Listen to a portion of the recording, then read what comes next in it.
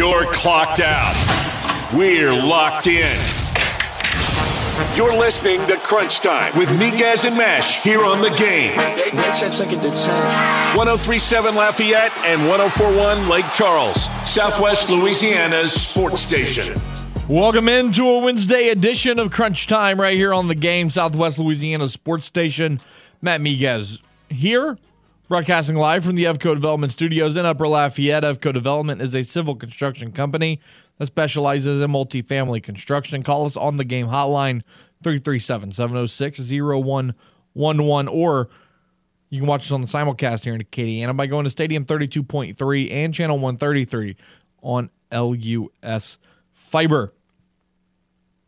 The Louisiana Raging Cajuns golf team and the LSU Tigers golf team both know where they're headed in the NCAA regionals, and coincidentally, it's the same place. We'll talk about that. We'll look at the NBA playoffs. We'll break down the Astros' loss to the Giants 4-2 that you just heard right here on The Game, and much more. Let's bring in my producer and co-host, Mr. James Meche. James, happy Wednesday. Game 2 tonight for the Killer C's. The about to get killed C's. Oh, you've lost confidence, have you? No, it's just I saw the opportunity for the joke. No, I think the Celtics have a good opportunity to win tonight. Now, Joel Embiid, the new league MVP, which, by the way, if you haven't seen the video of the team's reaction, it is quite incredible. So if you have the time, go check that out. Joel Embiid is listed as a game-time decision, as is Marcus Smart for the Celtics. From what you saw, and we won't spend too much time on this because we're going to get into it a little bit later on in the show, but from what you saw in Game 1, if you had to pinpoint one thing that the Celtics need to do differently tonight in Game 2, what would you say? I almost wonder if it's not even necessarily with the Celtics. I mean, they need to do better at guarding the three for sure. But I just also wonder if it was just one of those nights where Philly just couldn't miss. Which is possible. It's the same thing that you saw with the Celtics. I mean, neither of them could miss in the first half of the game. That's very possible. That's possible. Because how often are you going to see James Harden, which you need to guard James a little bit better, for sure. But how many of those nights are we going to see him turn into prime Houston Harden again? Correct. Not very often. More likely than not. Like, it's not going to happen as often as it used to. Correct. So you still need to guard it better and guard the three better, because there were a lot of times where they just started to try and trap, but because so much focus was on one side of the court, the other half was just wide open for an easy three-point shot, and they just kept knocking them down. That's, to me, where one of the big issues was for the Celtics in Game 1. Looking at the Houston Astros, again, we'll get back to the NBA playoffs a little later on in the show. Looking at the Houston Astros, they fell 4-2 to the San Francisco Giants in a game that was a pitcher's duel through 5. It was 0-0 headed into the 6th before back-to-back RBI singles scored a pair of runs to make it 2-0 in favor of the Giants. In the 7th, they added on another run to make it 3-0 before Alex Bregman came up in the 8th and hit a 2-run homer to make it 3-2 before Flores hits a home run in the 9th to make it 4-2, and that would be the final score. Winning pitcher for the Giants, Logan Webb, 7 2/3 innings pitched. He gave up 2 runs, struck out 5. He is now 2-5 on the season. While the losing pitcher for the Astros, Framber Valdez, goes 6 innings, gives up 2 runs, strikes out 8. He is now 2-4 on the season. Doval gets his 5th save of the year, pitching 1 inning, giving up no runs, walking 1, and striking out 1. With the win, the Giants are now 13-17. The Astros fall to 16-15, and they will now head on a 9-game road trip through the West Coast. They will play 3 games against the Mariners this weekend. They will play 3 games against the Angels early next week. They better find themselves on the road, because it has not been too great at Minute Maid Park. No. They're 8-11 at home. Well, to be fair, like, I'm not saying it's doom and gloom, but it has not been the best, where You feel like the Astros are a really good home team. You've been 8-4 on the road compared to 8-11 at home. Exactly. So clearly the road has been your friend so far. So hopefully, you can find some success on this long road trip, because 6 of these 9 games are against divisional opponents.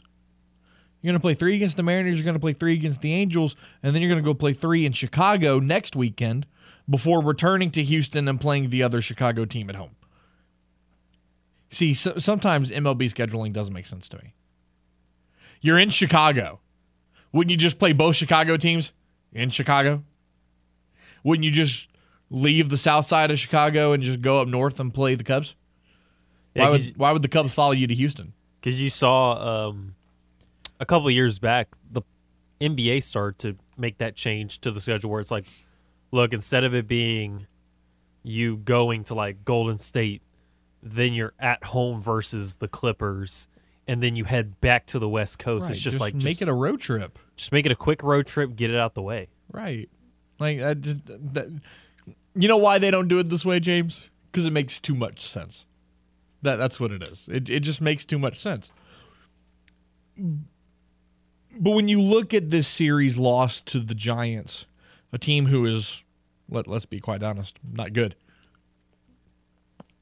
it's concerning on the surface.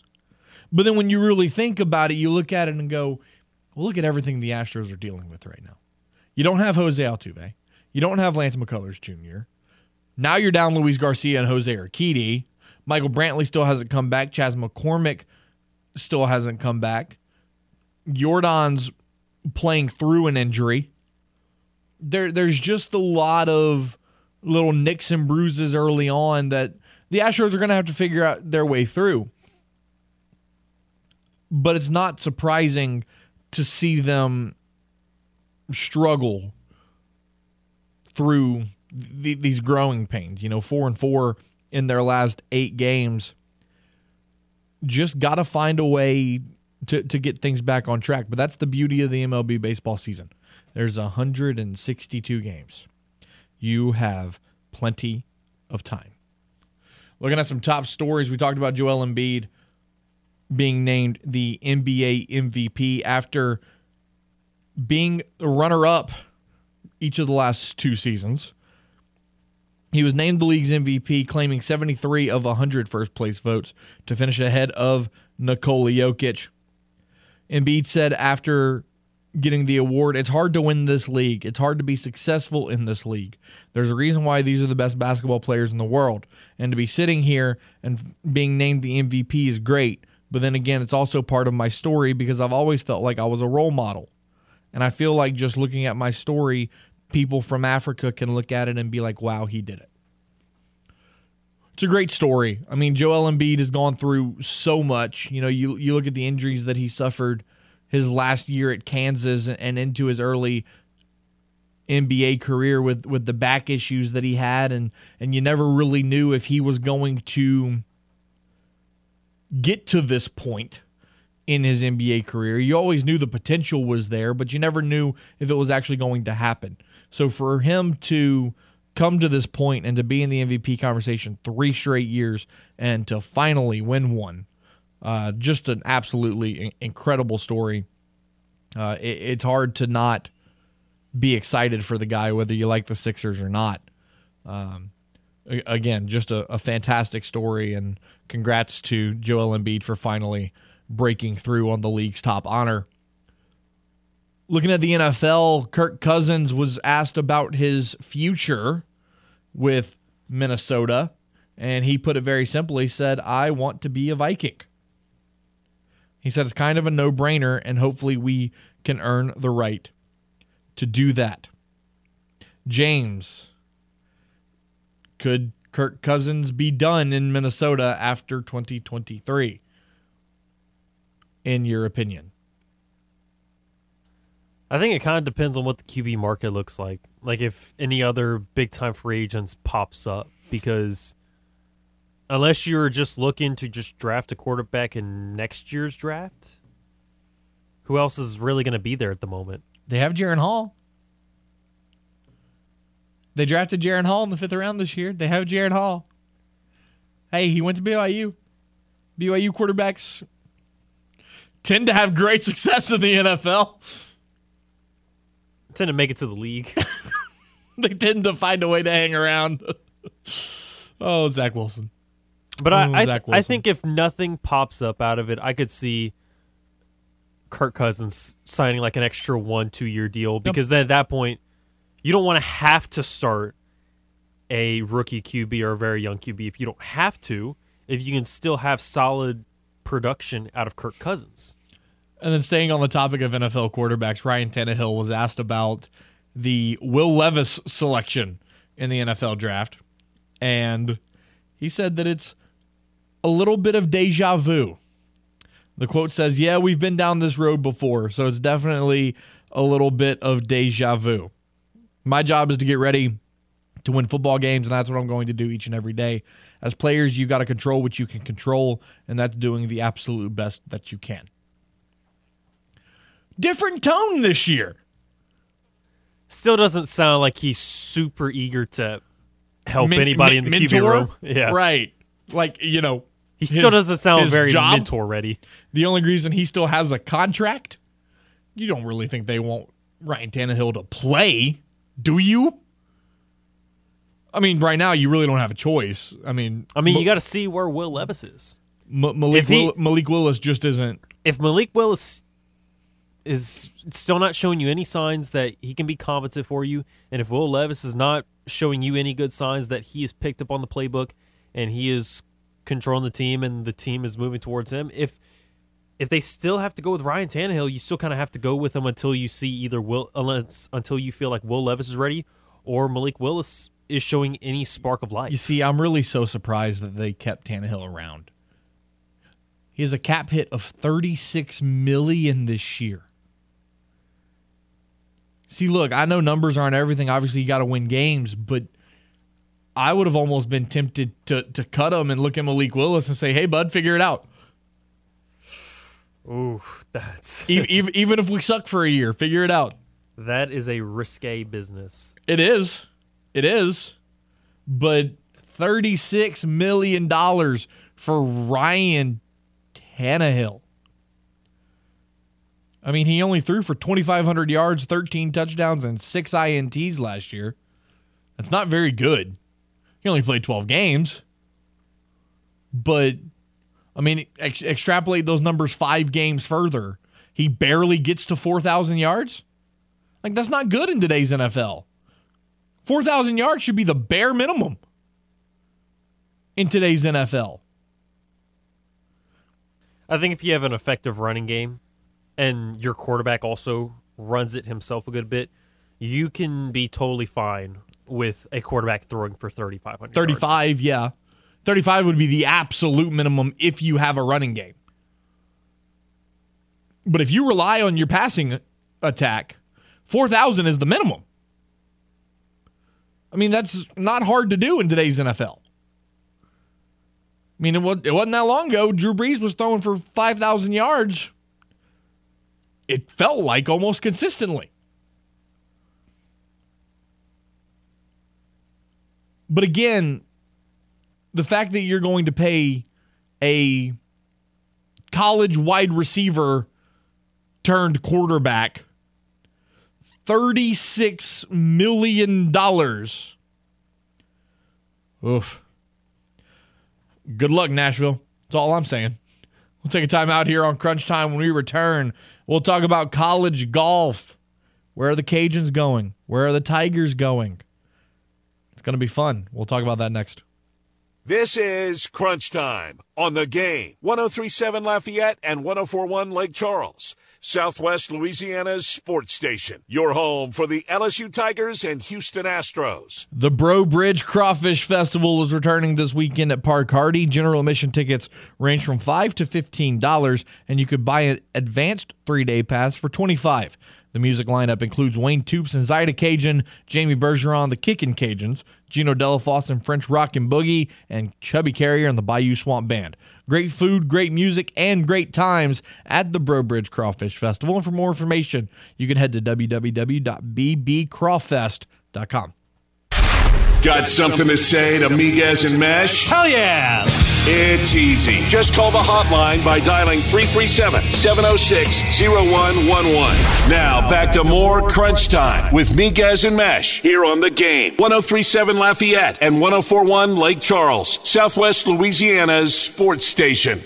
Yeah, it really is exciting to see your name called out on the Golf Channel. It was pretty cool. And to see this turnout here with all the support that we're having, it's been overwhelming since we won the conference.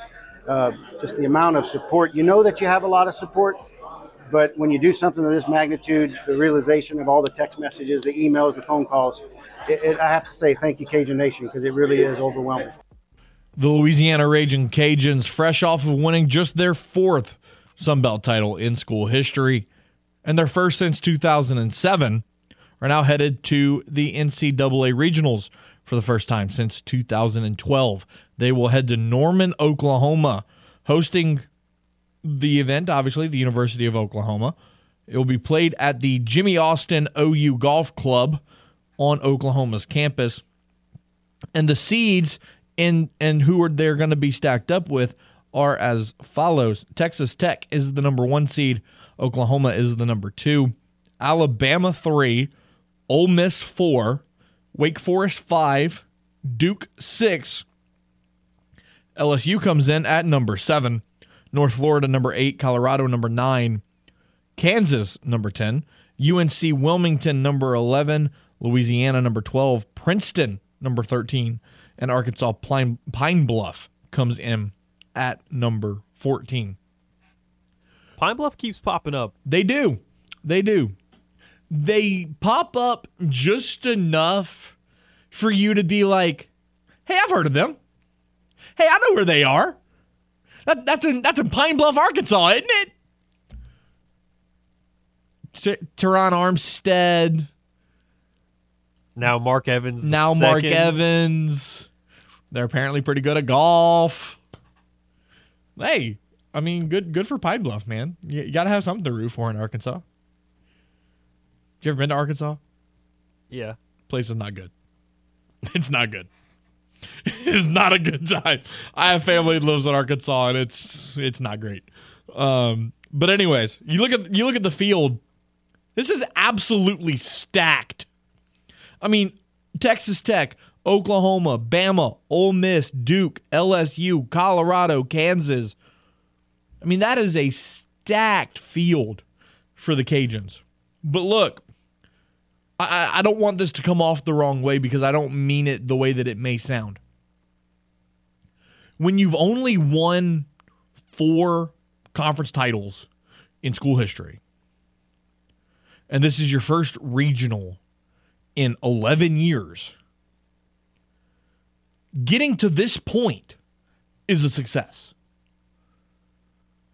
Now, do you want to go compete, finish in the top 5, and make it to the NCAA tournament? Of course you do. But I think even if this team would bow out in Norman, I think you still look at the season as a success, right? Because when you look at this field, it's going to be very, very challenging to be one of the final 5. Because that's where you have to be if you want to make the NCAA tournament. The NCAA tournament is comprised of 30 teams. It's the top 5 from each of the 6 regionals. So you're going to have to beat out some really good competition to get to that point when you're the 12 seed. And again, the top 5, you look at it, Wake Forest, Ole Miss, Alabama, Oklahoma, Texas Tech. Right behind them, Duke, LSU, Colorado, Kansas, North Florida. That's a tough group. And also, you look at Arkansas Pine Bluff, and another name to come out of there. How about Willie Rofe, Saints Hall of Famer? Again, you got to be proud for the Cajuns. You got to be proud for LSU. But when you get to this point, I think everything else is just icing on the cake from this point on. Theo Slyman has been the head coach for Louisiana for 15 years now. He's worked very hard to put this team back as Sun Belt Conference champions and he's finally done it. Could not be happier for Theo. Just a stand-up individual and a hell of a golf coach as well. So definitely happy for the Cajuns. Proud of LSU as well. Looking for that to be a ton of fun. That tournament kicks off on May 15th in Norman, Oklahoma. Meanwhile, we'll get to the NBA playoffs now. James, who the hell is that version of Anthony Davis that we saw last night? Where did that come from? 30 points, 23 rebounds, and he sprinkled in 4 blocks just for the fun of it.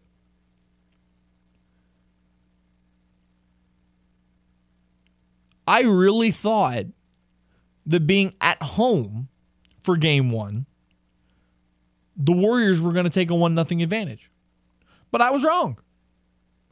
The Lakers showed up. The Lakers shot the ball well, shot 47% from the field. LeBron sprinkles in 22 and 11. You get 19 off the bench from Schroeder. You have 19 from D'Angelo Russell. I mean, James, the Lakers look good. And they've been looking good for a while. That's the thing. Because they've turned up the second half of the regular season. They got through with the play-in, and then they absolutely dismantled and embarrassed the Grizzlies. So I'm not really surprised that they came out and won game 1 against the Warriors. Can we talk about the fact, though, looking at the Warriors box score, that 3 players combined for 18 threes? Curry went 6 of 13.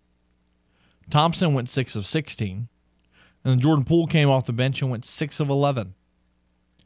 18 of 40. The 3 of them combined to be 45% from downtown.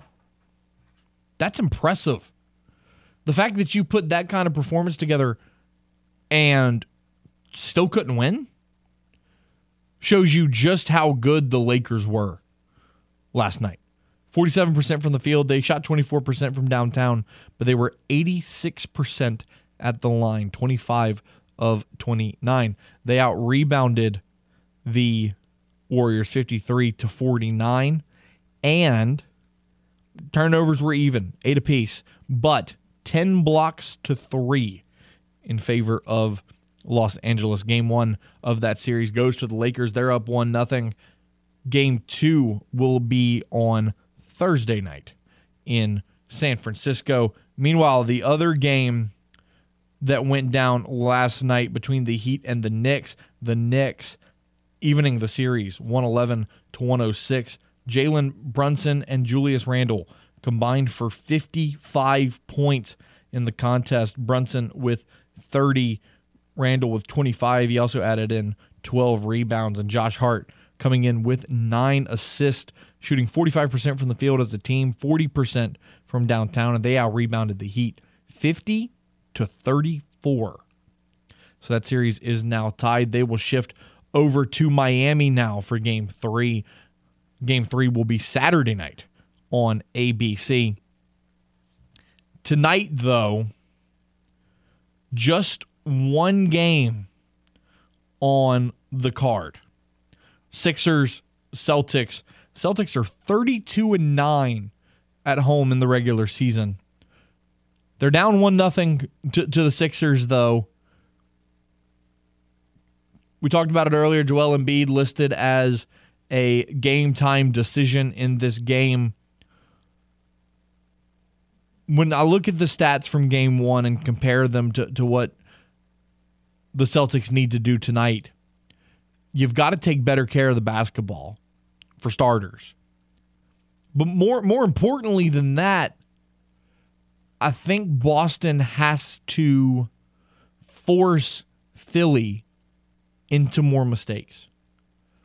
I noticed in Game 1 that Boston wasn't really forcing turnovers and forcing silly decisions by Philadelphia. That's got to come from just playing tighter defense. you're really going to have to bother the ball handlers and force them into bad decisions. Force them into, dribbling it a little too high to where you could pick the pocket, or force them to make a bad pass because they're off balance when they need to get rid of the ball. It's things like that that are going to go a long way in a tight series like this. But when you look at it, the line is Boston -7.5. I'm taking the Sixers with that line. Yeah, I'd probably take the Sixers on that line as well, because I feel like 7.5, 8 points is a little too much. I think this is going to end up being a 3, maybe 4 point ball game. But do you think the Celtics win tonight? They even the series. I would take the Celtics to win, to even the series, because you kind of have to. If you have to go to Philly down 0-2, and then Embiid, if he isn't back tonight, comes back then. Correct. Oh, dude. Correct. You're done for. You would be in a lot of trouble. You would certainly be in a lot of trouble. Also, looking at some more top stories in sports, Churchill Downs is now investigating after 4 horses died in the lead up to the Kentucky Derby this Saturday. Wild on Ice was a horse that was going to race in the Derby, but had to be euthanized after suffering a leg injury. And then 3 other horses died at the facility after suffering musculoskeletal injuries during a turf race on Tuesday. According to Churchill Downs, while a series of events like this is highly unusual, it is completely unacceptable. We take this very seriously and acknowledge that these troubling incidents are alarming and must be addressed. That is, it's rare that you hear about 4 horses suffering injuries that force them to be euthanized in a matter of days at the same facility. Not saying that anything suspicious is happening, but it just seems a little odd. And then also, Erling Haaland today nets his Premier League single-season record 35th goal for Manchester City. 35 goals in a season, and the season isn't even over yet. They still play 4 more matches before the season ends. And then lastly, Jackson Mahomes is in the news once again. Surprise, surprise, surprise. He was arrested in Kansas City earlier today, facing aggravated sexual battery after an event at a Overland Park bar outside of Kansas City. He has been assigned a preliminary hearing for May 11th, where he will be required to appear in person. A brief court appearance via Zoom was conducted earlier today, but he did not speak. He's been charged with 3 counts of aggravated sexual battery and an additional 4th count of battery. Some people just can't handle success. Some people just can't handle the fame. We'll take a time out here on Crunch Time. When we return, we'll recap a wild night over in Hammond for LSU baseball, getting a big win over Southeastern. We'll do that next right here on The Game. This is Crunch Time on The Game. 103.7 Lafayette and 104.1 Lake Charles. Southwest Louisiana's sports station. Your home for the LSU Tigers and Houston Astros. FanDuel is the only sportsbook app where you can bet the Kentucky Derby happening this Saturday. Right now, all customers can get a no-sweat Derby bet up to $20. That means you'll get $20 back if your win bet doesn't win. I'm going to take confidence game at 30-1 odds to win the Kentucky Derby. They've got great promotions every single day. The app is safe and secure, and then you're going to get paid instantly when your bet hits. So bet America's #1 race this Saturday with America's #1 sportsbook. Just visit racing.fanduel.com/KLWB for your chance to get a no-sweat Derby bet up to $20 this Saturday for the Kentucky Derby. That's racing.fanduel.com/KLWB. You must be 21 and older and reside in Louisiana permitted parishes only. Offer valid on first Derby wager. Verified FanDuel racing account required. Refund issued in non-withdrawable racing site credit that expires on June 12th, 2023. Restrictions apply. See terms at racing.fanduel.com. And if you or someone you know has a gambling problem and wants help, call 1-877-770-STOP. This is Crunch Time, live from the Evco Development Studios in Upper Lafayette on The Game. 103.7 Lafayette, 104.1 Lake Charles, Southwest Louisiana's sports station. 438, 437, almost 438. Welcome back to Crunch Time, broadcasting live from the Evco Development Studios in Upper Lafayette. Evco Development is a civil construction company that specializes in new multifamily construction. Matt Miguez, James Meche. Call us on the Game hotline, 337-706-0111. LSU baseball run rules Southeastern last night, 10-0 in 7 innings. The Tigers getting 3 in the second, 4 in the fourth, and then 2 more in the 7th. Tacked on 1 in the 5th as well to seal the deal. The scoring started with a Hayden Travinski at the plate. Wild pitch, scores Jared Jones to make it 1-0. And then later in the second, Gavin Dugas hits a 2-run shot to left field to make it 3-0. In the fourth, Dylan Cruz reaches on a fielder's choice to score Dugas. White advances to third. Cruz scores on a wild pitch. Hayden Travinski gets a 2-run single. Tommy White reaches on a fielding error in the 5th to score Dugas. And then in the 7th inning, Tommy White, a 2-run shot to left field, scores Dylan Cruz, makes it 10-0. And that would be all she wrote. In the game, Gavin Guidry gets the win. 2 1/3 innings pitched. He gave up no hits, no runs. Walked 1, struck out 4. Blake Money got an inning. Micah Bucknam got 2/3 of an inning. Nate Ackenhausen got an inning. Will Helmers got a full inning of work. And then Sam Dutton rounded it out with an inning of work himself. The pitching staff as a whole only gave up 2 hits, no runs. They walked 4, struck out 9, and they hit 3 batters in the contest. Meanwhile, for Southeastern, their pitching staff combined for 12 hits, 10 runs, 6 of them earned. They walked 6, struck out 9, had 5 wild pitches in the game, and they hit 1 batter. Now LSU will go on the road for a 3-game series with Auburn. James, does LSU start next week on what is now it would be a 7-game winning streak if they swept Auburn? What is your expectation for the series on the Plains this weekend? My initial thought is I think they end up going like 2 for 3. So, okay. So you don't have them sweeping? I don't have them sweeping. I think they end up losing either game 2 or game 3. You know, when you look at Auburn this season, they come into this series with a record of 25-18-1. They're 9-12 in the SEC. You look at some of the games that they've played. We talked earlier about them. We talked yesterday about them dropping 2 out of 3 to Southeastern early on in the year. They got swept by Arkansas as well. You picked up a win against number 2 ranked Florida.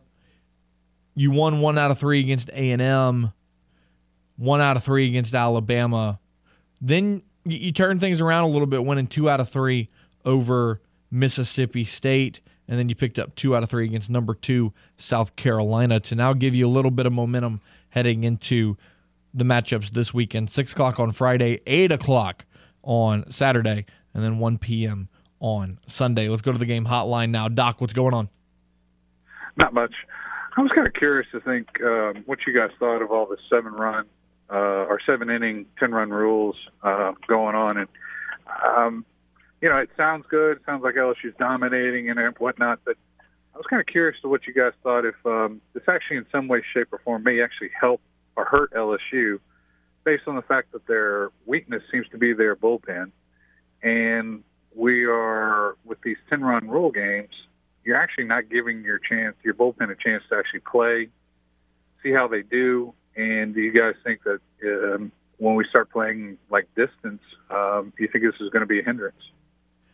I don't know. I don't know that it's necessarily going to be a hindrance because a lot of the games that you see these 10-run rules, you typically see a Johnny Holstaff approach. I mean, you look at the game last night, LSU threw 6 pitchers in the contest. So they were able to get their bullpen some work, and combined, you only gave up 2 hits, both hits coming from one pitcher. So I don't know that it's necessarily a hindrance. Actually, from my vantage point, I think it's an advantage, because anytime you can play 2 less innings and save those arms and save those legs for your fielders, I think that's huge. You don't think, though, that, but in the whole thing about baseball is that, it's a fine line between getting an arm ready for those long ones and saving it. I know it's a fine line, and with pitchers nowadays as a position, I'm always complaining that, I think kids and these arms are being worn out way before and they don't get enough rest. But, there is something to be said about an arm has to get used to throwing a little bit. For sure. I see it both ways, but I think there's more reward than there necessarily is a risk here. Okay. That's what I was curious about. Appreciate the call, man. All right.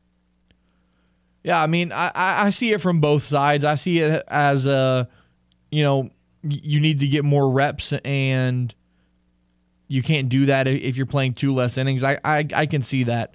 But again, I just think it's more important for a game that you're winning 10-0 and you've only given up 2 hits. I just don't see a reason for that game to continue. Let's go back to the game hotline now. Matt, what's going on? Hey, guys, I don't have a problem with the 10-run rule. You get in a situation where all you're doing is killing time, and fans start leaving anyway, so what's the point? As far as the bullpen being weak at LSU, look across the SEC. There's not one pitching staff where you have a lockdown Friday, Saturday, and Sunday guy with a closer. Most teams have maybe one, possibly a solid Saturday guy, and then from there it's pitched by committee. So that's league wide. I think the only team in the country right now that has a solid pitching lineup is Wake Forest, because they really have a good Friday, Saturday, Sunday, and closer. But then again, I don't know what their league is like. So they may be, a big fish in a small pond. When you get to the SEC right now, it's just a matter of outslugging the other team. All the bullpens are like that. They don't really, they get the work that they get, and you hope for the best. Yeah, you said that it's league-wide, and I agree with you. It's definitely across the SEC, but I would take it one further and say that's become a nationwide issue. You look at the Sun Belt Conference with UL. UL struggled to put a pitching rotation together, and a lot of teams in their conference have struggled to put a pitching rotation together. So I would say that it's more of a national problem this year than just concentrated to a single conference. But I see your point for sure. All right, guys, have a great afternoon. Appreciate it, man. You too. Yeah, for some reason, I don't know what happened in 2023, but pitching seems to just be down for everybody. But Matt did bring up a good point. Wake Forest does have a excellent pitching rotation. Top to bottom, every single guy shows up and plays well. So, look, I think LSU from a starting rotation point is going to be fine. Paul Skeens, you know exactly what you're going to get from him every Friday night. Ty Floyd has come around, like I said the other day. Christian Little has played well at points as well. I think it's not a talent issue. It's a consistency issue with the Tigers bullpen. Everybody in that bullpen is talented. Can they be consistent? And obviously you've dealt with injuries with Chase Shores and Garrett Edwards and things of that nature, but you have to overcome that. You have to find more consistency in that bullpen if you're going to win a national championship. Let's go back to the game hotline. Chad, what's going on? Not too much, my friend. Good afternoon. Not just that, man. The game is now switched to offense. The strike zone is a lot smaller to me than it has been in the past, and the balls are completely different as well. The balls are somewhat juiced now. But to me, it's more the strike zone. A lot of those calls, a lot of those balls would have been strikes last year, the year before. That's just my opinion, man. But I feel like the strike zone has made a huge difference with all these runs. Thank you, bro. Appreciate the call, man. You brought up the baseballs. That's definitely been an impact. I don't know just how much they've quote unquote juiced them, but there's definitely more pop coming off the baseball in today's game. I mean, it's not abnormal to see a guy with an exit velocity of 105 to 115. Somewhere in that range. That's a common occurrence nowadays. And I just don't feel like that it used to be as common as it is now. So I could definitely see the point about the baseballs for sure. LSU will hit the road, like I mentioned. They'll play Auburn this weekend. Friday at 6. Saturday is at 8. And then Sunday is at 1 o'clock. You can catch Friday's game right here on The Game with pregame beginning at 5:30. We'll take a timeout. We'll wrap up hour number 1 right after this. This is Crunch Time on The Game. 103.7 Lafayette and 104.1 Lake Charles, Southwest Louisiana's sports station. Your home for the LSU Tigers and Houston Astros. The Game has a brand new app, and it is your one-stop shop for all things Southwest Louisiana sports station. Download the free mobile app today for your Apple or Android device. Just search The Game Southwest Louisiana. That way, no matter where you are, you can listen to The Game. It's Southwest Louisiana sports station. You're listening to The Game. 103.7 Lafayette and 104.1 Lake Charles. Slings it far side. Stingley steps inside the receiver and picks it off. Southwest Louisiana's sports station. A shot to left field. Going back on it's Gordon. He'll look up. It's a goner. Your home for the LSU Tigers and Houston Astros. Welcome back to Crunch Time, wrapping up hour number 1 here. At the top of hour number 2, we have a very special guest, Matt, one Tim Brando, so don't miss out on that. But let me tell you, poll question of the day. It's a foodie poll question since it's a Wednesday. What is your favorite Mexican dish? You love tacos, you love yourself some burritos, maybe some tamales, or fajitas. For me personally, I would actually go fajitas, even though as much as I love burritos and tacos, I think fajitas are just a little bit different for me. It depends on my mood. Sometimes I just want something simple and I go with tacos. Right. But then there's some times where I just want to sit at a restaurant, get a bunch of steam in my face, and build me a little fajita. Now, when you order fajitas real quickly, what's your go-to in terms of like what meat do you use? Steak and or chicken. Okay, so I'll take that and then raise it up one. Most places do like fajita trios. Oh yeah, where you can also add the shrimp. Oh man, that's the good stuff right there. But yeah, if you haven't voted yet or commented on either Facebook or Twitter, go ahead. I know a couple of people have kind of agreed with me. Like Blaine on Facebook, he said fajitas, steak and chicken. Edward also said steak fajitos with large margaritas. He also had Steve on Twitter saying shrimp tacos are his favorite. He had 3 yesterdays for Taco Tuesday. And then Ralph had said, man, love some good combo fajita, steak, shrimp, and chicken, like you just said. Something about that sizzling plate that sends the salivary glands into overdrive. So, I mean, I'm telling you, man, fajita, even though it's so easy to do tacos and burritos, you can never go wrong with a fajita. But kind of going back to what we were talking about earlier with the NBA playoffs, man, last night, the Warriors, how about Jordan Poole? With 15 seconds to go, chucks up a 30-footer for probably closer to 35-footer, but yeah. Like damn near the logo. And I think he was closer to half court than he was to the regular three-point line. And drilled it. No? No. Then I maybe saw something different. I think you saw something totally different. Because I saw something different then. Somebody must have shared a different video that I saw. No, he airballed it. It wasn't an airball, but it was a terrible shot selection. You still had so much time to potentially tie it, and he just whiffed on that one. Well, that's a shame. Because you still had so much time. Curry got double teamed, so they dished it to Jordan Poole, and he absolutely just, for no hesitation.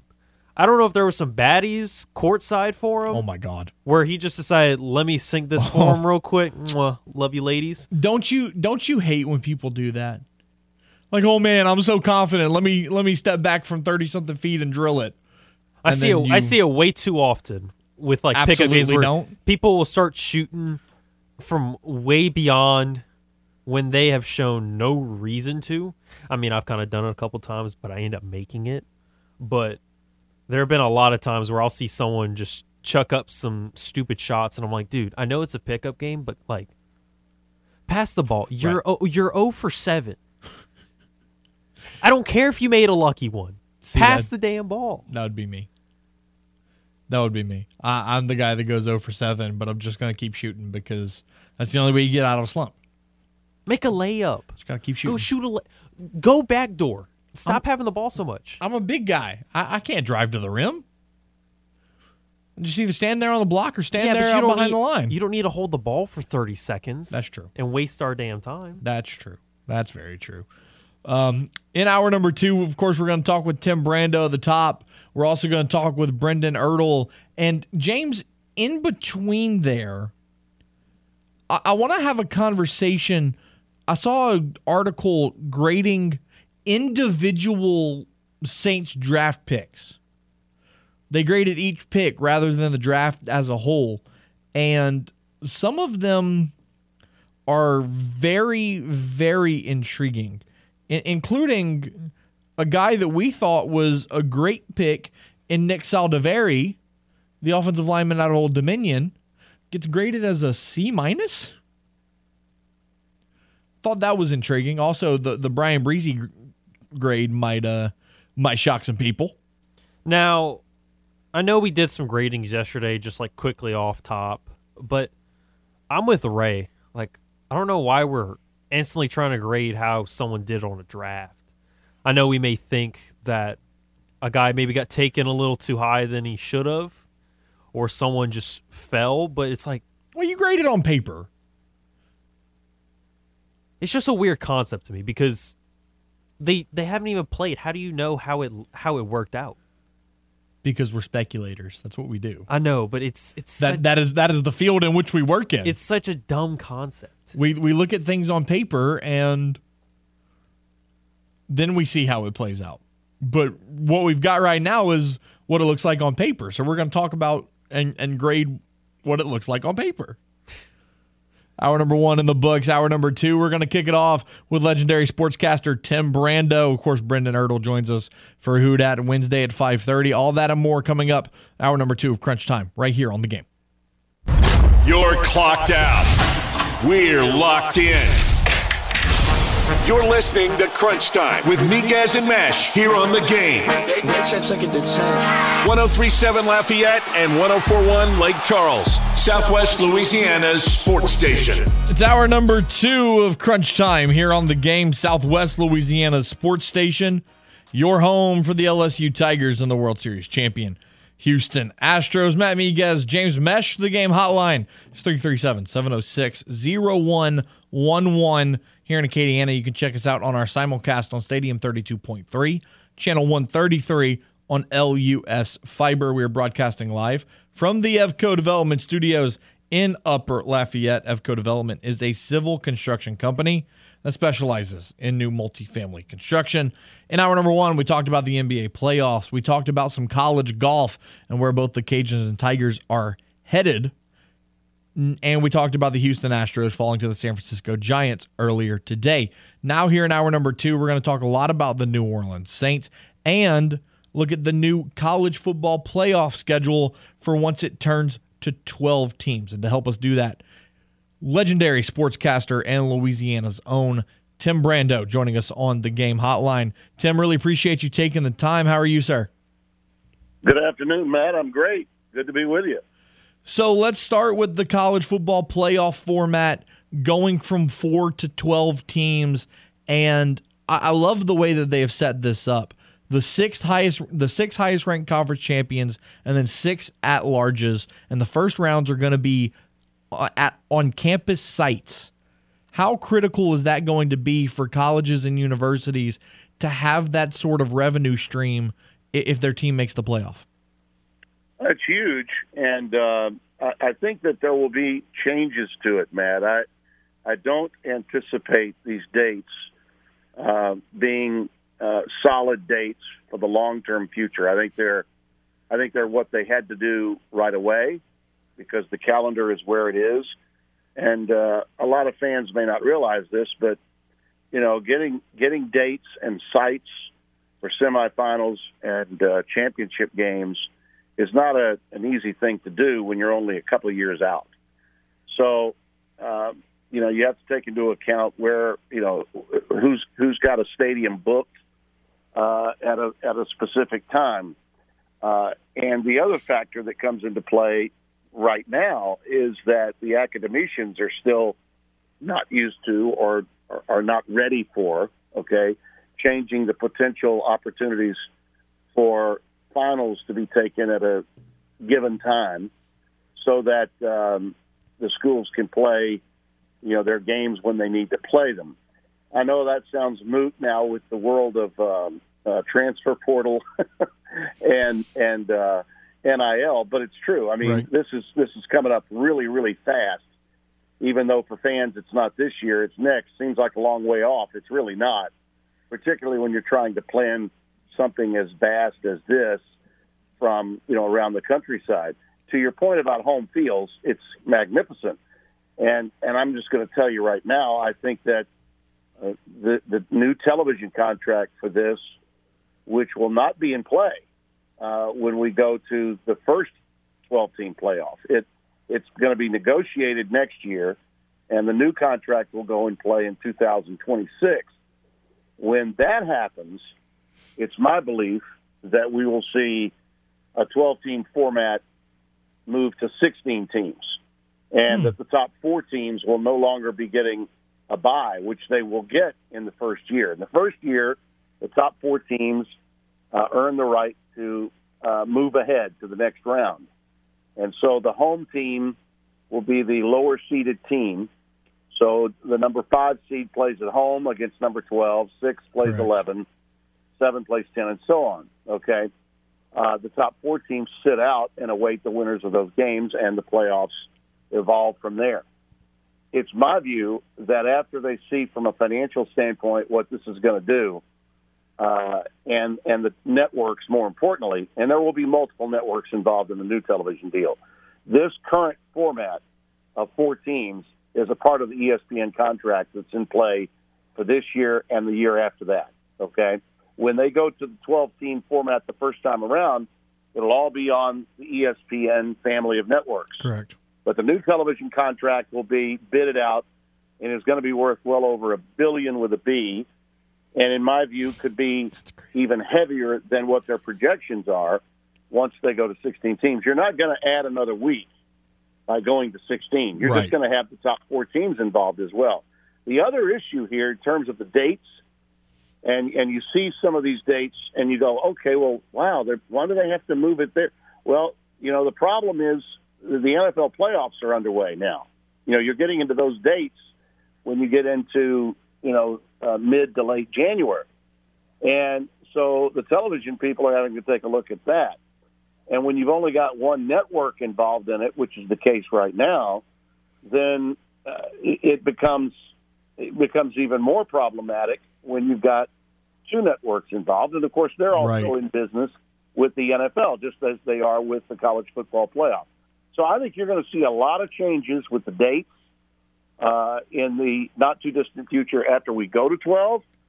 But you're right, this is great news, and it's going to make an enormous amount of money. And I think ultimately the players are going to reap some benefit from some of that money as well by virtue of getting, their cut. I think they will get a piece of the economic pie here, which is, again, another one of the reasons why I think it's incumbent upon the college football playoffs to not allow the top 4 teams to just sit that opening week. Let them play. Let those fans of those teams ranked between 1 through 4 have the opportunity to have another home game. Now, that's the wise thing to do. It's the prudent thing to do, and I think that's what will happen. Again, that's a little further down the road, but I'm just letting you know right here and right now I believe that's going to happen. Now, when you look at this format, obviously the 6 New Year's 6 bowls are going to be in play as the Fiesta Bowl, Peach Bowl, Rose Bowl, and Sugar Bowl will be used as the quarterfinal games in 2024 and 2025, and then the Orange Bowl and Cotton Bowl will be the 2 semifinals. But when you look at the first round matchups scheduled for December 20th and December 21st, how does this affect the regular bowl games, if at all? Well, I don't know that the regular bowl games are going to be affected at all, frankly. Again, one network controls pretty much all the bowls, and one network, at least for the moment, controls the college football playoff, and that network is ESPN. So they certainly have enough channels to take care of what other bowl considerations there are. My guess is they're not going to schedule a non-playoff bowl game opposite that bowl game. So there might be some movement in terms of dates, especially for those games that are played normally prior to Christmas. And those are usually games, bowl games involving teams that are outside the so-called Power 5 or Power 6 at this stage. A game like the one we have in Shreveport might be affected, like the Independence Bowl, as an example. But they can work around that with ease. It's not going to really impact them that much at all. I think the college football playoff will certainly take and build more interest and can honestly help maybe affect some of the ratings for some of the non-playoff games just to make people aware college football exists. Where we've been in this godforsaken BCS and 14 playoff era has been at a point where we stopped playing, really, college football after Thanksgiving weekend, and then we sat there for like 31 days before the games that really mattered. The good stuff happened, right? Now we're going to have games going on in the month of December, and college football will remain viable and be on the calendars of fans and not long gone and forgotten. One of the reasons why the ratings for the CFP have not done well has been because of that long 31-day layoff between the championship games being played that first week in December, and then no games, none, that mattered until we got to, at or around January the 1st. We got to eliminate that, and that's what this is going to do. Now, looking at college football, Tim, talk to me about NIL and transfer portal. We've talked about this on multiple occasions throughout the country where, is it better for college football? Is it hurting college football? Now we've had some time to let NIL take its full effect. And, of course, now the transfer portal as well. Where do you stand right now? Do you think it's been beneficial for college football, or do you think it's kind of been a hindrance? Absolutely. Anybody that says otherwise has either buried their heads in the sand or they just are living in some sort of la-la land about the way it used to be when they were in school. And I'm sorry, I'm 67 years old, and most of the people that are my age are the ones the most about it. And they just have stopped having any forward thinking at all. I'm sorry, we're not living in the 60s, the 70s, the 80s, and the 90s. We're not.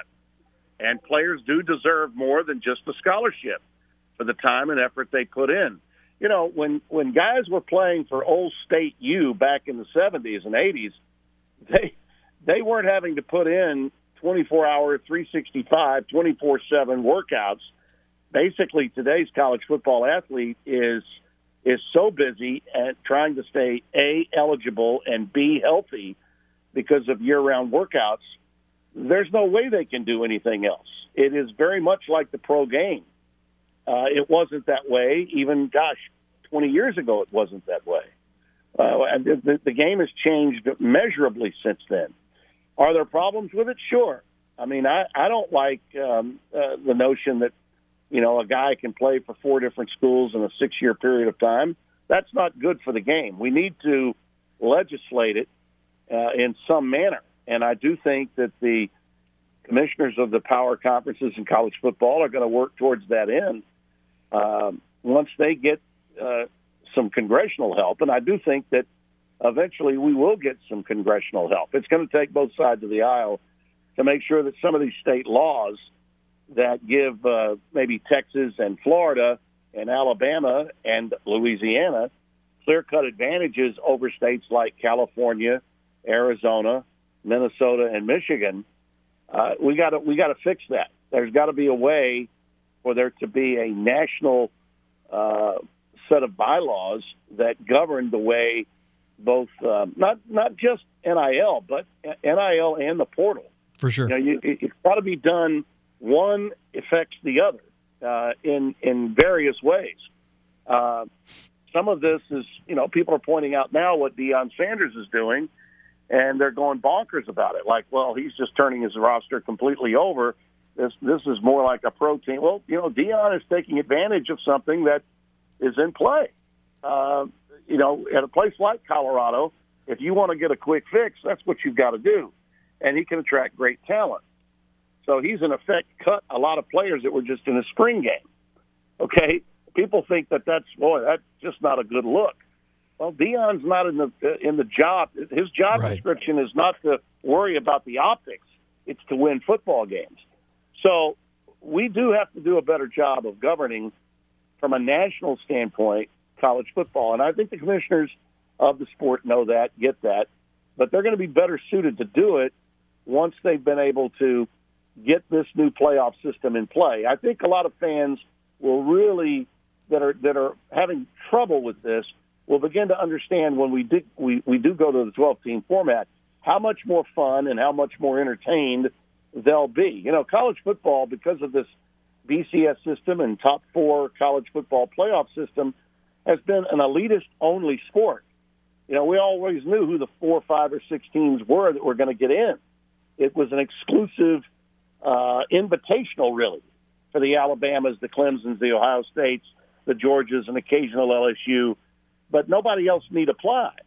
Now, with the 12 teams, and as you mentioned, 6 at large, we're going to get connectivity around the country, and that will, I think, bring a lot more eyeballs and a lot more fans back to the game that have been sort of out of the college football loop for a long, long time. It's big down here, obviously.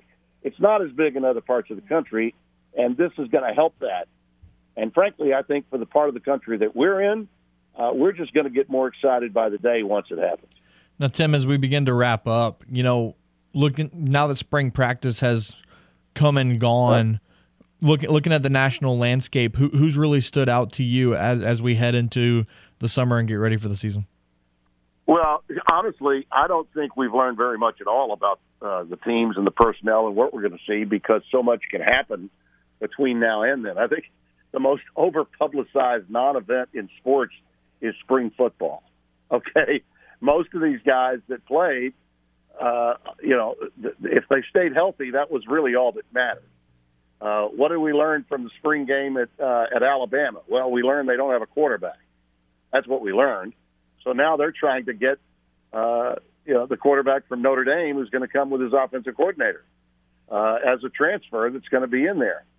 And I think that what we have learned at a few other places is, like, LSU's got a great quarterback room, with 2 guys that probably start at just about all the schools in the SEC, but one of them is going to have to sit at LSU. The reality is, because of where we are in the spring part of the season, and because of the influx of transfer portal activity that's going to be happening between now and fall camp, look, we know that Georgia is light years ahead of everyone and didn't even have to have a player that was a transfer on its team last year, and they're returning a ton of talent. That's true for a lot of other schools as well, whether they're in the SEC or in the Big 12, where teams like TCU and Kansas State also return a lot of talent to their program. I suspect that we will see, because of the movement from the Pac-12 into the Big 10 with UCLA and USC, you're going to see in their final year of participation in the Pac-12, you're going to see some real Hatfield and McCoy shootouts and rivalries in that league. And when Texas and or Oklahoma go on the road one last time in the Big 12, those are going to be wild shootouts as well. Right.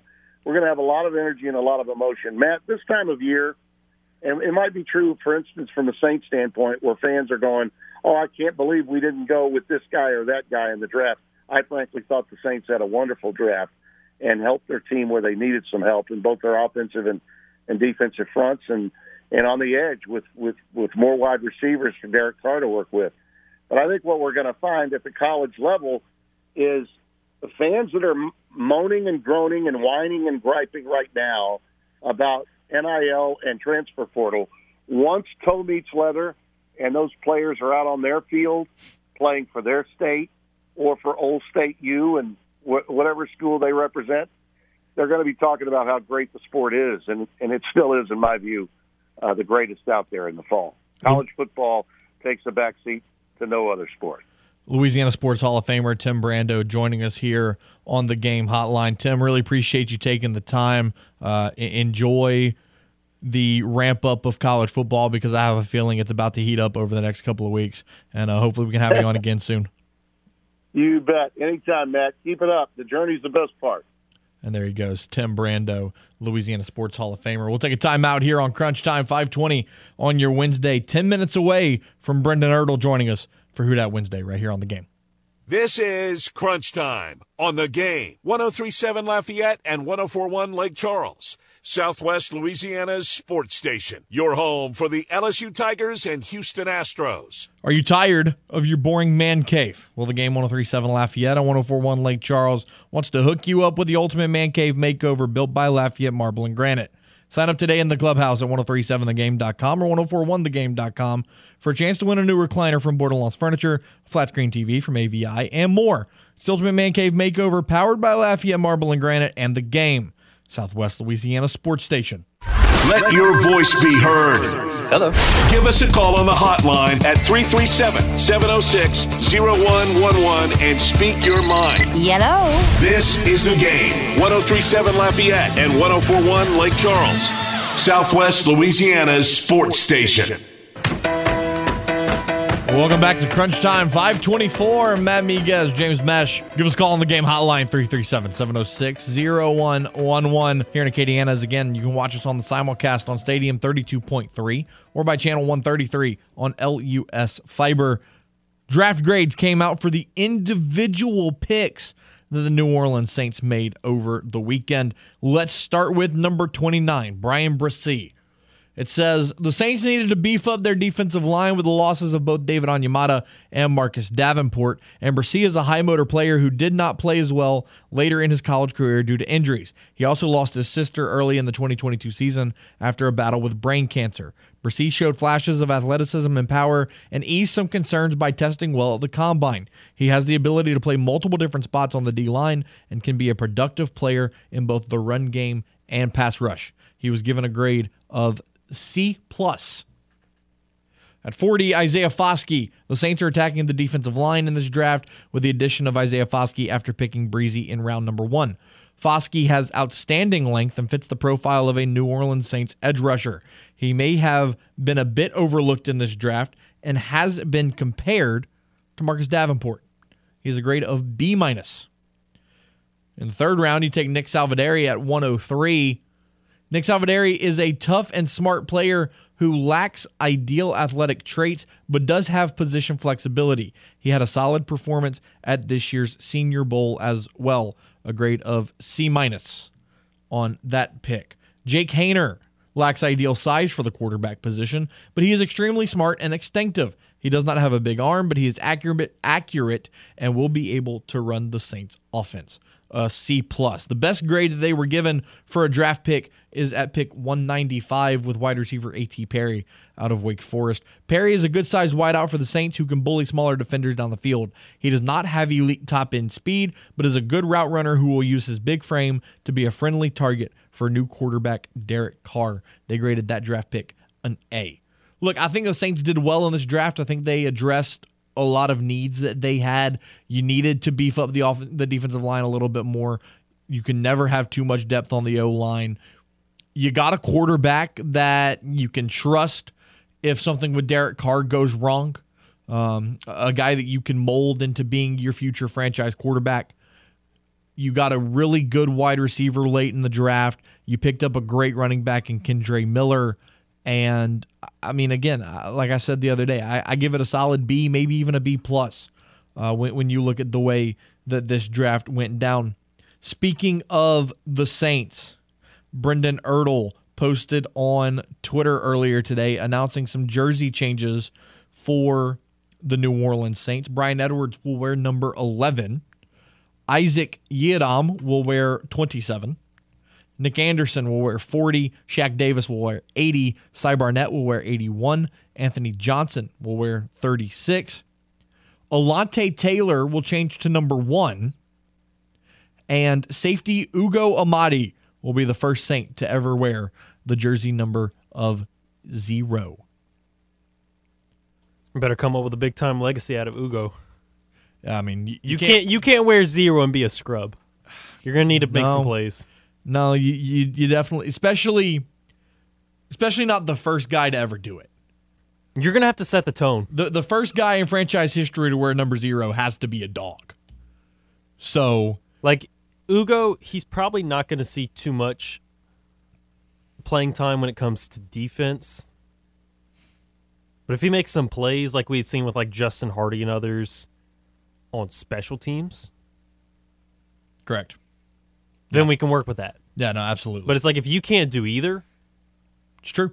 You got to be able to do. You got to be able to provide something. You can't wear a premium number like 0 if you're going to wear 0 and just absolutely not play well. Right.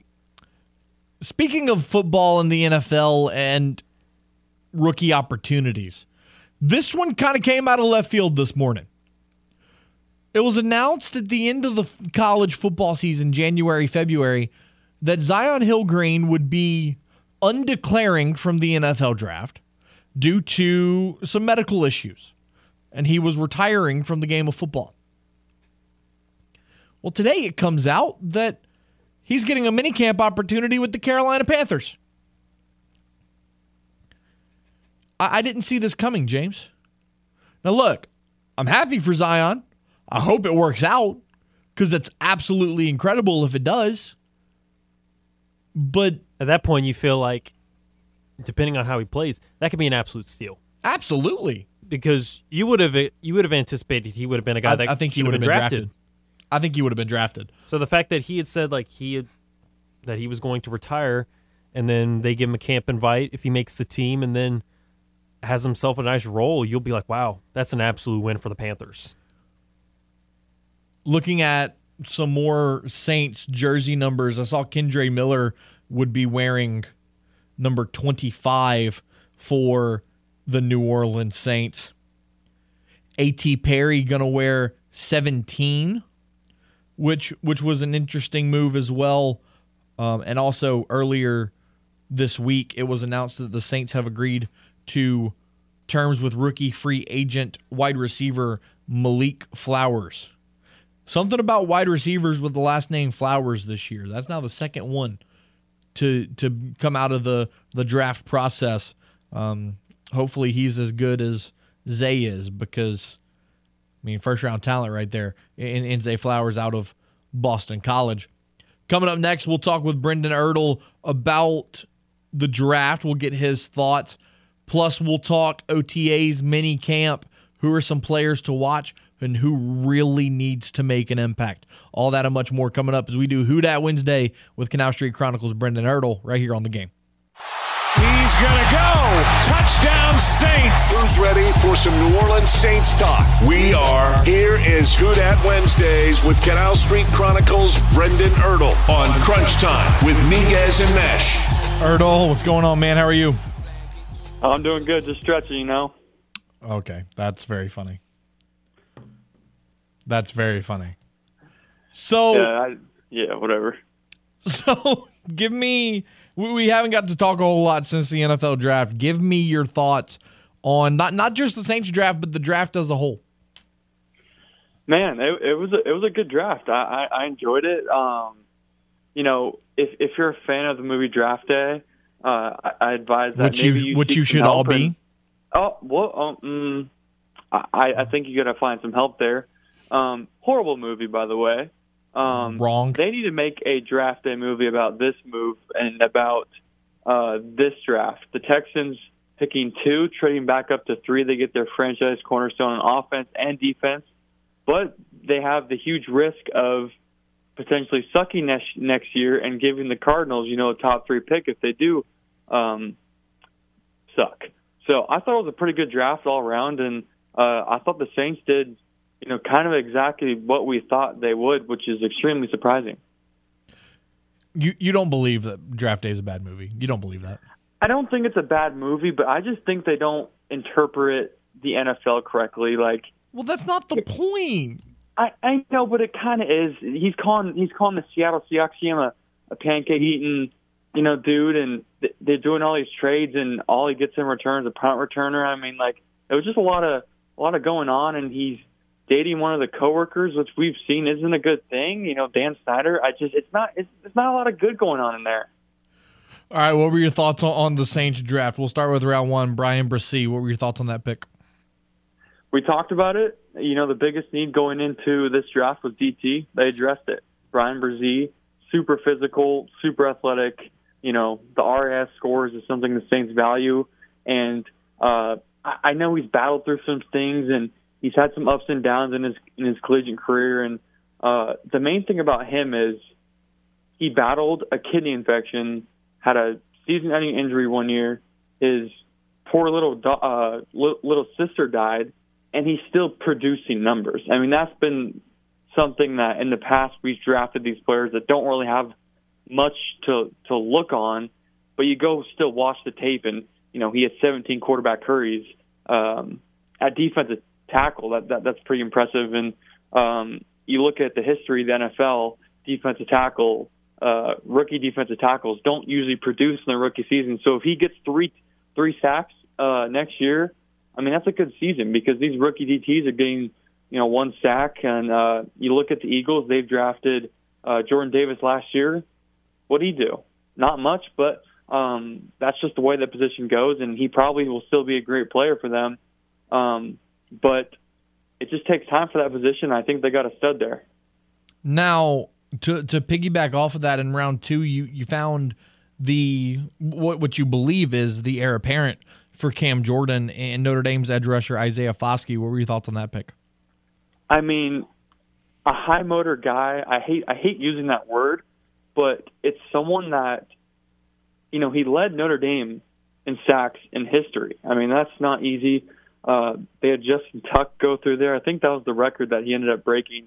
It was 26 sacks in Notre Dame history, which is extremely impressive, but also 4 punt blocks. 4. So he's athletic, fast. You can play him on special teams. He's willing to play on special teams. He said the team he wanted to go to was the New Orleans Saints. He wasn't saying New Orleans correctly, but I've heard that he has since been corrected, and I'm assuming that Cam Jordan was the one that was correcting him when he got in that building, because that's not going to fly very long. But Isaiah Foskey is someone, he's probably the guy I'm most excited about in year 1, just because he probably won't start immediately, but he's definitely going to get a ton of playing time, and there's going to be, a rotation of Granderson, Turner, Foskey, and whoever is producing will get most of those snaps. So it's that position opposite Cam is really wide open. I still don't cross off them signing a veteran at that position, but I think them getting a first-round talent in Foskey helps a lot. Can you picture Isaiah Foskey wearing number 55?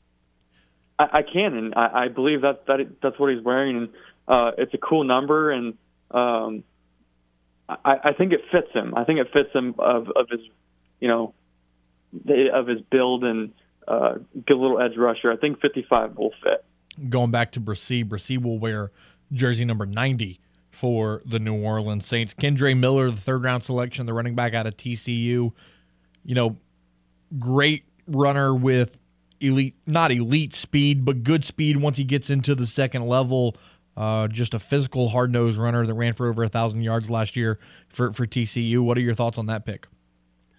First off, he's wearing 25, so taking that Reggie Bush number. So once again, those jerseys can be recycled and reused. You can just put over Miller over Bush, and that works.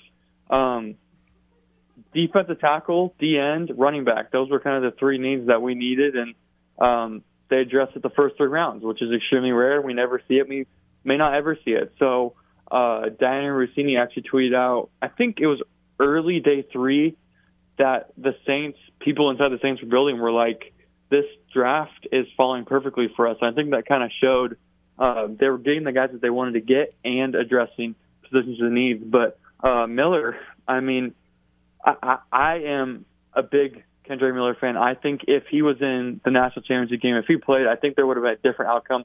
Not saying the scoreboard would have looked much different, but I think TCU on offense would have looked a lot more formidable, and I think they looked like kind of a mess without him on the field, and he kind of had to carry that team for a good amount of the season. So I think he'll fit in. It's really going to depend on what happens with Kamara, but what I like about him is he's not really content being a backup. He wants those carries, and he's going to fight for those carries. And he said he's not, with all due respect to AK, but I'm coming for that number one spot. And that's kind of what the Saints want. They wanted someone in there for sure going to push these guys. And it may even, I'm not saying Kamara's been bad, but it may elevate his play a little bit more, saying like I got to do a little bit more on this snap so they don't put Kendra in. And then you got to Saturday, and that's when Mickey Loomis said, okay, enough's enough, time to make some moves. And he actually made a trade before the draft even got started on Saturday, trading up to the number one pick of the fourth round, and he took an offensive tackle out of Old Dominion and Nick Salvaderi. What were your thoughts on beefing up the O-line? I love the pick, and it was a guy I saw on the screen, and I saw him announce it, and I was like, that name looks really familiar, but I can't put a finger on it. And it was someone that I watched in the early draft process, first half of the Senior Bowl, and then he actually was one of the linemen. They held some eating competition with the linemen, and he was the winner of who could eat the most food and gain the most weight in one sitting, and he gained 9.5 pounds, and he was the winner by far. So that's why that dude was in my head. But, I'm saying that to say this, that he's going to be a great fit in New Orleans. He's going to hopefully stay in shape and come to camp in shape. But I think they got a good stud in Nick, and position versatility. He played tackle in college. At the Senior Bowl, he played center. They announced him on draft day as a guard. I assume he'll try to work in at one of those two spots. I understand that he's worked mostly on the right side, but I don't think that's going to limit him in any way. Pete's going to be a free agent next year, and Cesar Ruiz is going to be a free agent next year. So I think it's important for him, regardless of what the Saints' plans is for Pete or Ruiz, to learn both those spots just in case. And whatever works out for him works out for him. But you got a guy who can play 5 positions on the offensive line, which is unheard of. I'm not saying he's going to play those things, but great depth and great value at that spot. I knew they were going to trade up. It was only a matter of time. They were trying. And the Saints kind of saved us some time trading those 7th round picks as well. Now, later in the 4th round, you traded back in to go get Jake Haener, a quarterback out of Fresno State. Now, Brendan, I'm going to be honest with you. At first glance, I didn't like the pick. But the more that I have dissected it and looked at film and really watched his game in depth, I'm actually a really big fan of Jake Haener now. I love Jake Haener, and I'm not going to stand up here and say, yeah, he's Drew Brees, he's going to be the future starter. He may not be. He may not be really anything. But the way I see it right now is you drafted Jake Haener, who has a great relationship with Derek Carr, models his game after Drew Brees, and the way he plays quarterback fits this offense perfectly. It's a carbon copy of Drew Brees, maybe not as talented, maybe not as accurate, maybe not as tall, but he still is a good fit for this offense. And if your outlook for Jake Haener is Derek Carr's backup for 4 or 5 years, you have a almost league minimum value at that position. You wouldn't have to pay a Jameis Winston or Chase Daniel or someone like that $4 or $5 million to back up Derek Carr. You have Jake Haener on a rookie deal. So if anything, they save themselves, $5 million a year. And if he turns out to be anything, that's amazing. I didn't have much excitement when they drafted Ian Book, but I definitely have excitement about this. It's someone that I've watched in person, and I've really grown to like. And he's a winner. Fresno State is a place that not many top recruits go, and he really turned that franchise into a winner. I know David and Derek were there, but I feel like when he's been there, they've been a tough opponent every year. So I love the pick there. Brendan Ertl joining us here from Canal Street Chronicles. Last pick we're going to get to, in my opinion, one of the biggest steals of the draft. How did the Saints get a receiver with a third-round draft grade in the 6th? I mean, A.T. Perry is someone that I thought was going to go day 2, and when they drafted him, I had my spreadsheet open. I had all these players available, and they drafted him. Saw A.T. Perry. I was like, wait, he's still available? I was so confused. I had no idea that he was still available at that point.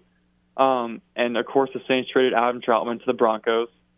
Makes sense that Sean Payton wanted to trade more picks for Adam Troutman. Just might as well. What struck me about A.T. Perry was seemed like a quiet guy in the Saints interview, and falling all the way to 6th round with third round value is a little concerning. But he said himself that he was told it was quote unquote character issues, and he said he's also a very shy and quiet guy. So I could see, in that interview process, being very shy and quiet, that could maybe rub some teams off the wrong way. Christian Gonzalez was a similar kind of guy. He kind of fell to 17. We didn't think he was going to fall that far. There was a report that the Pittsburgh Steelers had an interview with him and kind of got a little iffy on him, probably because he's more of a quiet guy. So, these are job interviews when you're going out and talking to these teams. So you really got to present yourself, and you got to maybe be someone you're not. Go be outspoken, talk about yourself. For sure. And some of these players just don't maybe have that experience or haven't done a job interview before because they're so talented. They don't need to have, jobs like us. But the film is there for A.T. Perry. The touchdowns are there. The yards are there. I'm not going to come out and expect huge things for him, but he's coming for that Tre'Quan Smith roster spot. As he probably should. Brendan Ertl joining us here for Canal Street Chronicles Who Dat Wednesday. Brendan, appreciate you as always. Enjoy the weekend, and we'll do it again next week. Yes, sir. I think it's James' time to get up and stretch in this commercial break. Yeah, probably so. He's looking a little tense over there. Brendan, appreciate you, buddy. Yes, sir. And there he goes, Brendan Ertl of Canal Street Chronicles. We'll take our final time out, come back, wrap up today's show, and get you set for the McNeese Coaches Show right after this. This is Crunch Time on the Game. 103.7 Lafayette and 104.1 Lake Charles. Southwest Louisiana's sports station. Your home for the LSU Tigers and Houston Astros. If you haven't seen the defending World Series champs in person yet, well, not to worry. The Game 103.7 Lafayette and 104.1 Lake Charles wants to hook you up with another Astros weekend getaway. Houston takes on the Oakland A's on Saturday, May 20th, and you can be there. All you got to do is register in the Game Rewards Club at 1037thegame.com to score 4 tickets, a tour of Minute Maid Park, and hotel accommodations that Saturday night. Astros weekend getaways are powered by Butcher Air Conditioning, La Meridian Houston Downtown, and The Game, Southwest Louisiana Sports Station. From the Louisiana Raging Cajuns to the latest with the New Orleans Saints and Pelicans, Miguez and Meche cover it all. I'm not worried. I think it's something that I can get under control. Now back to more Crunch Time with Miguez and Meche here on the Game. 103.7 Lafayette and 104.1 Lake Charles, Southwest Louisiana's sports station. Welcome back. Wrapping up today's show, and as a quick reminder, the Game is your home for the McNeese Coaches Show, presented each and every week by Mr. Bill's Seafood Express, Southwest Beverage Company, line of bet out of Westlake, and the Southwest Louisiana Law Center. Jim Gazzolo will be talking all things Cowboys, and you can hear it right here on the Game, beginning in 6 minutes. As we wrap up today's show, James, looking at the world of the MLB, we talked about the Astros falling earlier today. The Detroit Tigers took down the New York Mets 6-5. There's a game in the top of the 9th right now, 6-6 between the Phillies and the Dodgers. In the bottom of the 8th, the Padres lead the Reds 7-1. And then you had 3 games just getting underway at the end of one. The Braves and Marlins knotted at 0. Bottom of the 1st, Tigers lead the Mets in game 2 of that doubleheader 2-0. And then the top of the 2nd, it is knotted up 0-0 between the Pittsburgh Pirates and the Tampa Bay Rays. Sixers, Celtics tonight. You picked the Celtics to win, but the Sixers on the spread. Yeah, but knowing my luck, even with like Joel back, the Celtics for some reason would win by like 12. Just have just knowing my luck. Jason Tatum would just play absolutely out of his mind, and just completely, and Brogdon doesn't turn it over late. Completely screw you over. NHL playoffs last night. Florida took a 1-0 lead over Toronto 4-2, and then Seattle with a thrilling win over Dallas 5-4 in overtime. Both of those series now at 1-0. Tonight's matchups: the Devils and Hurricanes game 1, as well as the Oilers and Knights game 1. New Jersey and Carolina set for 6 o'clock. Edmonton and Vegas set for 8:30. Once again, the McNeese Coaches Show coming up tonight right here on The Game. Come back tomorrow, Cajuns Corner, with our guy Jay Walker. We'll preview the weekend series for the Cajuns with ULM. We'll also talk about the golf team, and softball's got a big matchup with Louisiana Tech tonight. We'll talk about that tomorrow as well, right here on Crunch Time. 4 to 6 right here on The Game, Southwest Louisiana Sports Station. I want to take this opportunity to thank our guests today, Tim Brando, legendary sports broadcaster and Louisiana Sports Hall of Famer, for joining us talking all things college football, and then Brendan Erdel joining us for Who Dat Wednesday, each and every Wednesday right here on Crunch Time. For James Meche, I'm Matt Miguez. Be safe, be well, and give a hug to your mom and them. And we're back tomorrow, same time, 4 to 6, same stations, 103.7 Lafayette and 104.1 Lake Charles, Southwest Louisiana Sports Station, and your home for the LSU Tigers and the World Series champion Houston Astros. Let's send it down I-10 to Lake Charles with the voice of the McNeese Coaches Show, Jim Gazzolo.